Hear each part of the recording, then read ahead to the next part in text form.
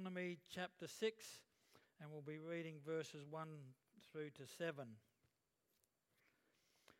Now this is the commandment, and these are the statutes and judgments which the Lord your God has commanded to teach you, that you may observe them in the land which you are crossing over to possess, that you may fear the Lord your God, to keep all his statutes and his commandments which I command you, you and your son and your grandson, all the days of your life, and that your days may be prolonged.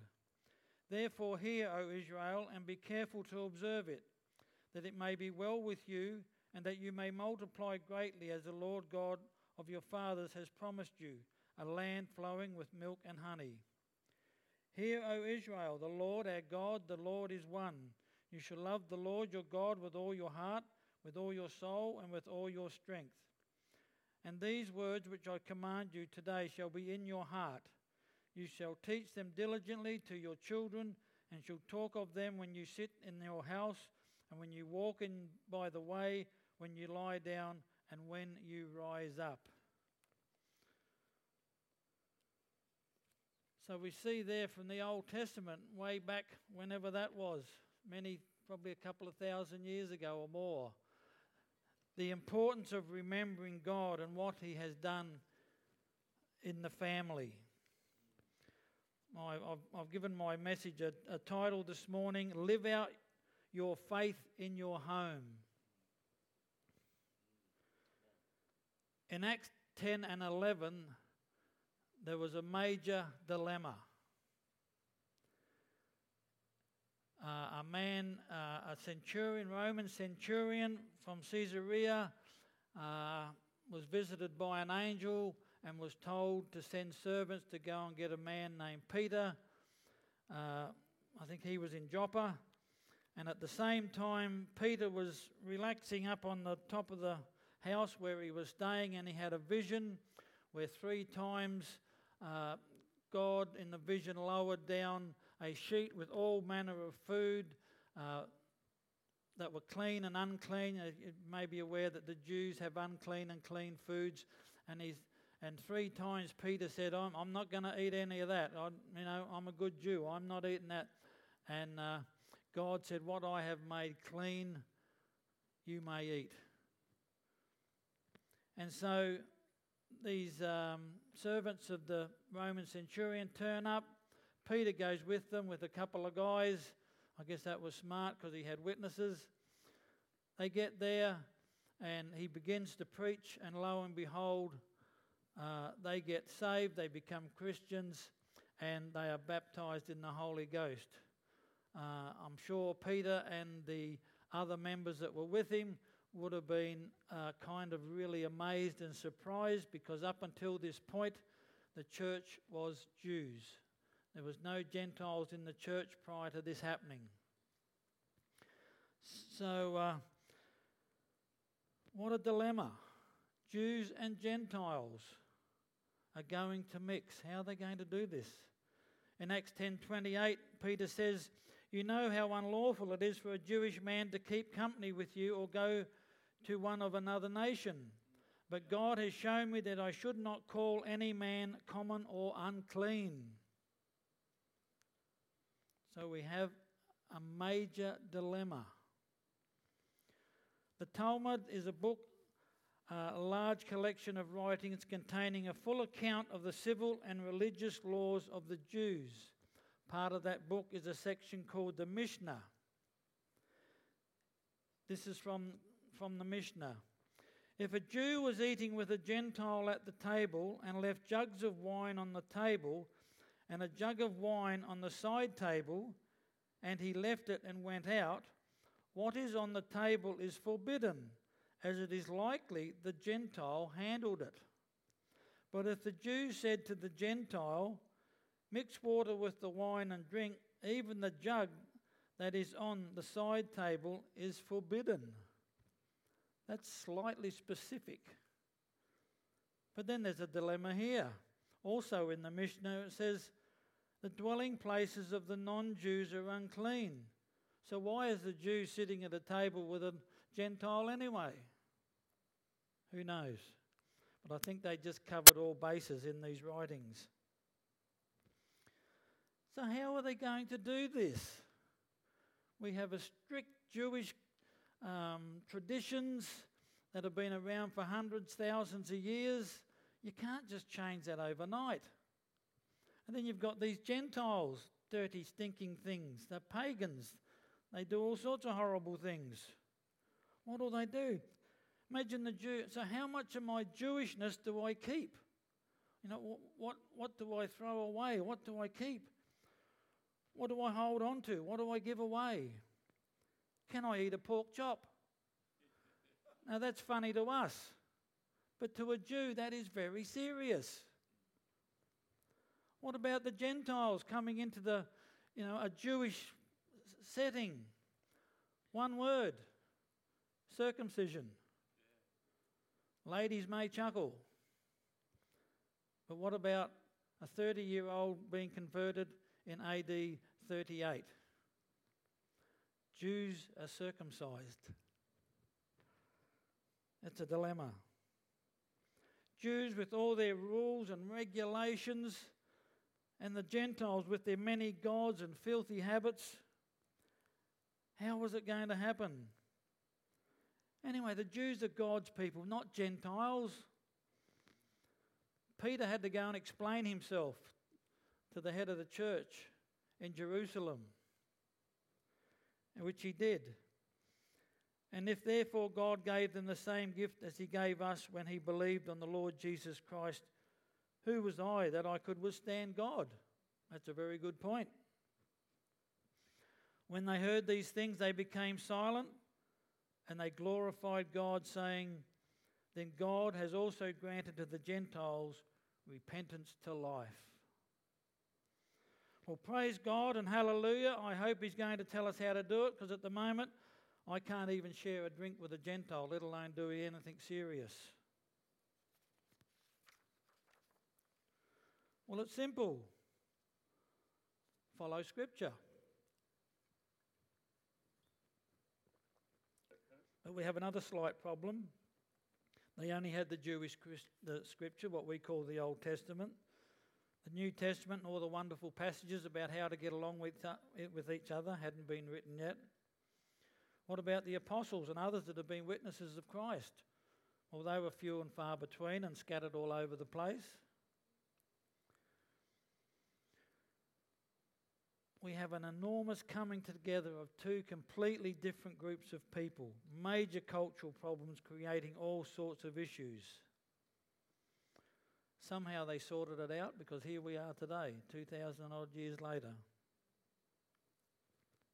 So what does Gentiles being accepted into the early church have to do with families today, our families? I'm sure most of us, if haven't been to a wedding, know what a wedding is. Two people joining their lives together in marriage. I've had the pleasure of conducting two of them over the last 2 Saturdays. But a wedding is not just two people coming together. Two families, two cultures. Last Saturday, a young lady became an instant mother of a 20-year-old and an 18-year-old. Yesterday, the couple that got married are grandparents. So they've already set up their family.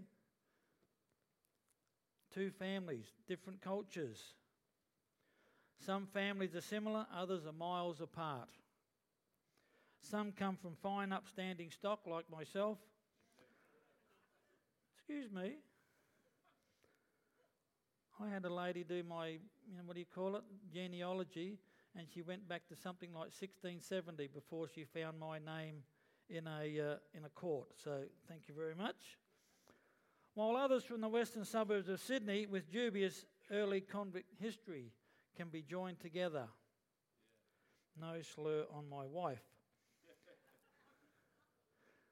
Growing up in a country town in South Australia, I was born in 1957, so it wasn't long after the Second World War.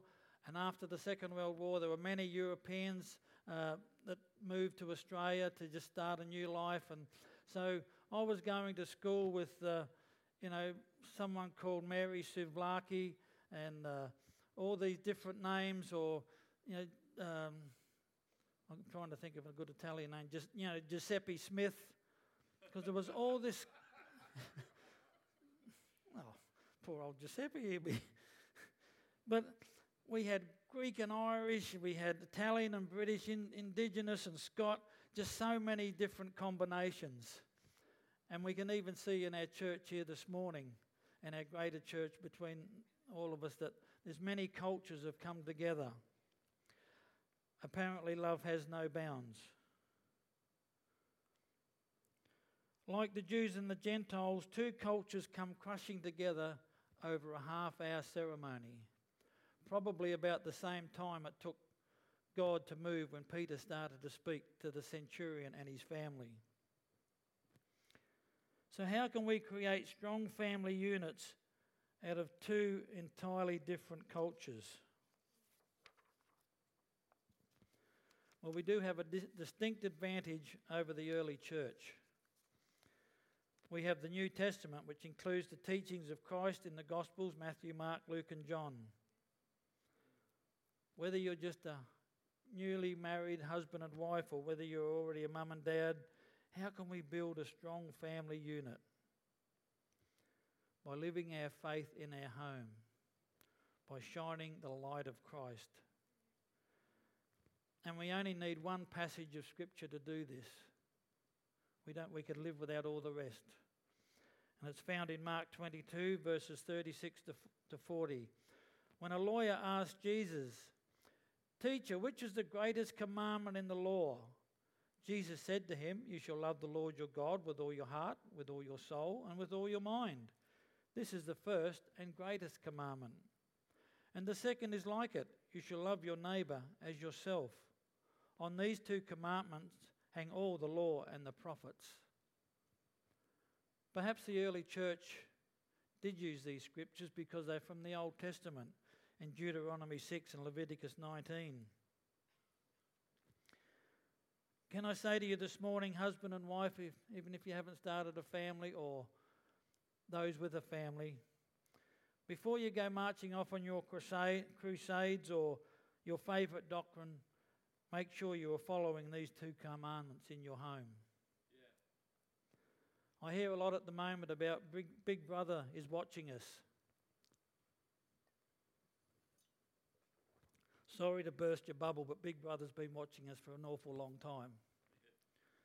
And my theory is, if you're not doing anything wrong, Big Brother's not interested.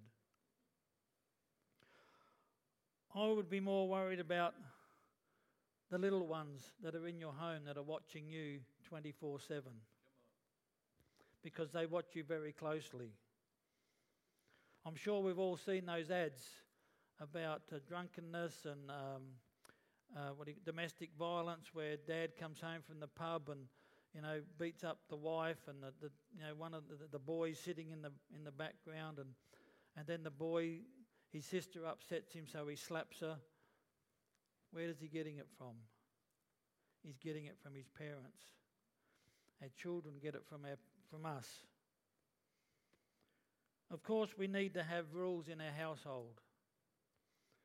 But if you have rules without the love of Christ, it'll be a disaster. If we live a truly Christian lifestyle, not just our interpretation of one, it won't matter what rules you have or don't have, whether you have family devotions 2 times a day, pray for half an hour before meals, or whatever you do. If we live our lives in a Christian way, and remember, they are watching. It's interesting, the Hewitt family and the Cusack family, the way we did our parenting are probably on most either end of the spectrum. But we both have 3 children, and we both have 3 children that are working in churches, involved in churches, and I'm not sure about James and Michelle. From my part, I have no idea how that worked, but I thank God that he did something with my kids. So it's not really, as far as our theme. It's not about you got to do this, and this, because if we did this, and this for our family like James and Michelle have done, or vice versa, it probably wouldn't have worked. But I think both of it is the two sets of families living Christ. Please don't try and be perfect, because that won't work, because none of us are.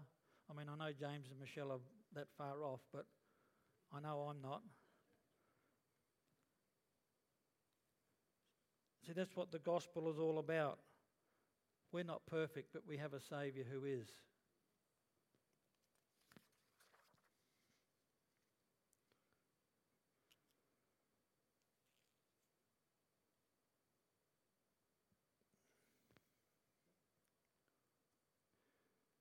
When I was about 26, I ended up in a little town called Karoi.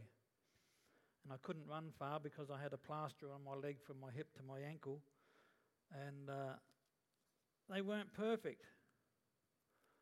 But the way they lived their lives attracted me to God.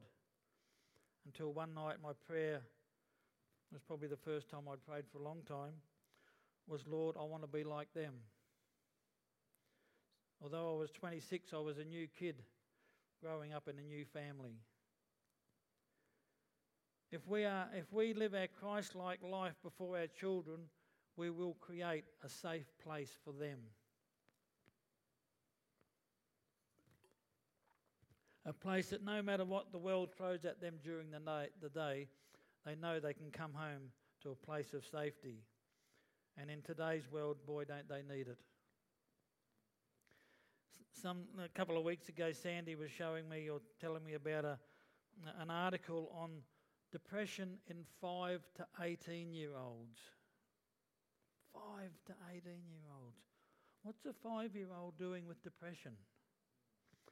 When I was growing up, depression was what the weatherman talked about on the 7 o'clock news. It was something the old people did in the 1930s, the Great Depression.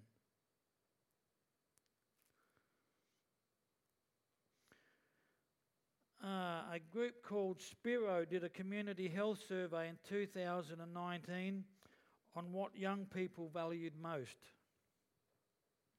Young people asked how much they valued family relationships, financial security, friendships other than family, getting a job, mental health, physical health, and school or study satisfaction. The three most highly valued items were 83.7% family relationships, 81.8% friendships, 71.8% school or study. The next two were mental health and physical health. I would suggest if we've got the first three, or at least even more so the first two right, we're not going to have as much trouble as we are at the moment with mental and physical health.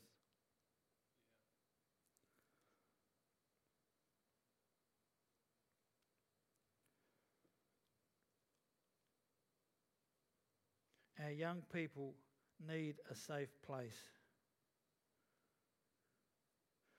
Does living out our faith in our home, creating a safe place for the family, guarantee your children becoming law-abiding adults? Sadly, no. I can testify to that. I grew up in a good Presbyterian home. It was a very safe and loving environment. We had great family, extended family was all good on both sides. And but I knew better, and I took off from home when I was about 16. And I can relate to Mark Twain, the American writer, when he says, "When I was a boy of 14, my father was so ignorant I could hardly have the old man around. But when I got to 21, I was astonished at how much the old man had learned in 7 years." Young people, your parents, they may not look like it, but they know a lot more than you do. And a lot of what they do is for your benefit, Gee, I've only got a couple to look at this morning. Sorry, guys.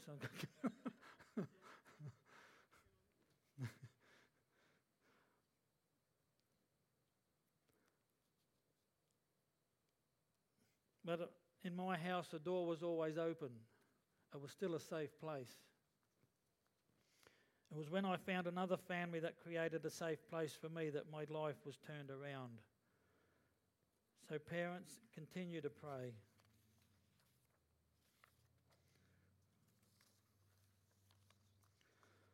I think it was Thursday morning, or might have been Friday morning, I was listening to a YouTube.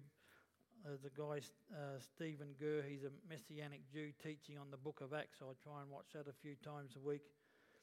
And you know how on YouTube, down the side, there's recommended, sort of things. And I noticed there was one with Arlo Guthrie singing Amazing Grace. And we all know Arlo Guthrie, don't we? No. Oh, John, you don't know Arlo Guthrie? That's unbelievable. I was counting on you. My goodness. Michael. James wouldn't. He had too nice. He grew up too nice. Nobody knows Arlo. Not one person in here heard of Arlo Guthrie. Ah, good on you, Peter. The other Peter out there, don't you pretend you haven't heard of. Ah, sure. Okay, you'll have to sing along with me, Pete. Arlo Guthrie sang Alice's Restaurant. What a great song. It has about 3 choruses, goes for about 18 minutes, and most of it's talking.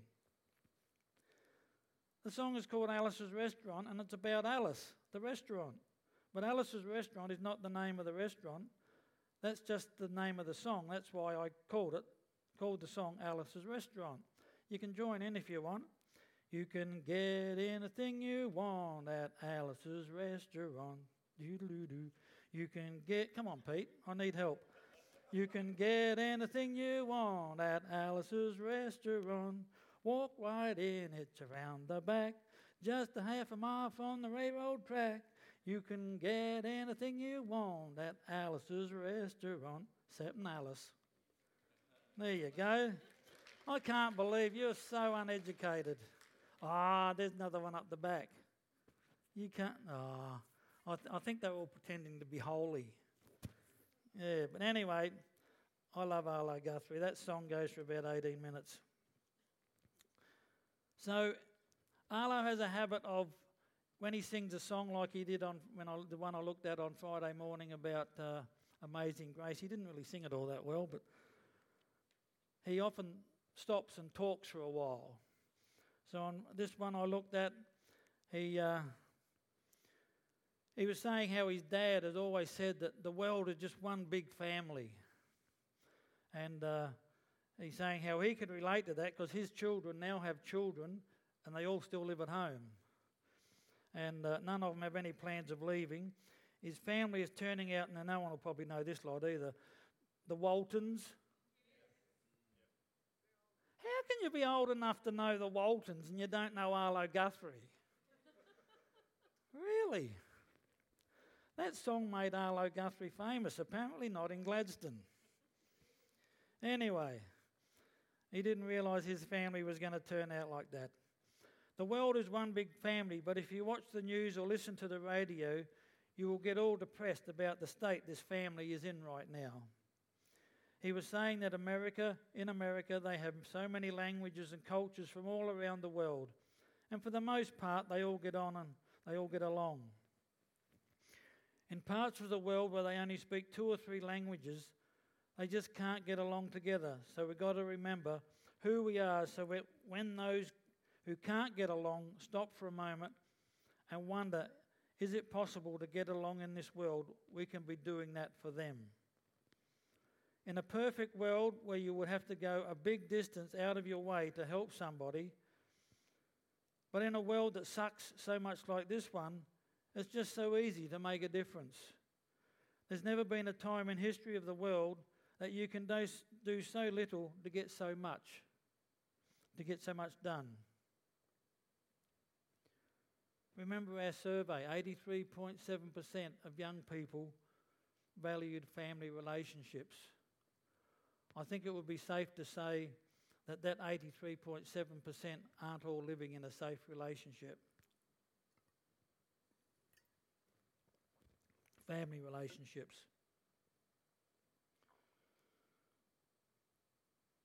Well, look around this morning. We may not have 1,000 languages and cultures, but we've certainly got a few. So let's take Arlo Guthrie's advice and make our families safe places, so for those who wonder, is it possible, can look and realise, yes it is. Live out your faith in your home. Actually, I better ask the music team if you can round some of them up. I did have that in bold letters a long time ago, but I missed it, sorry.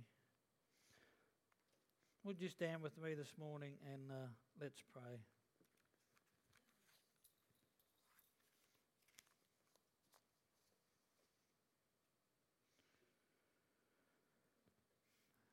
Heavenly Father, we thank you that we can be together in this place this morning. We thank you, Lord Jesus, it's only because of you. Lord, I remember the words that I say at a wedding, that you invented marriage. Since the beginning, you've brought two people together, and ever since, families have been coming together. Different cultures, different backgrounds, different languages.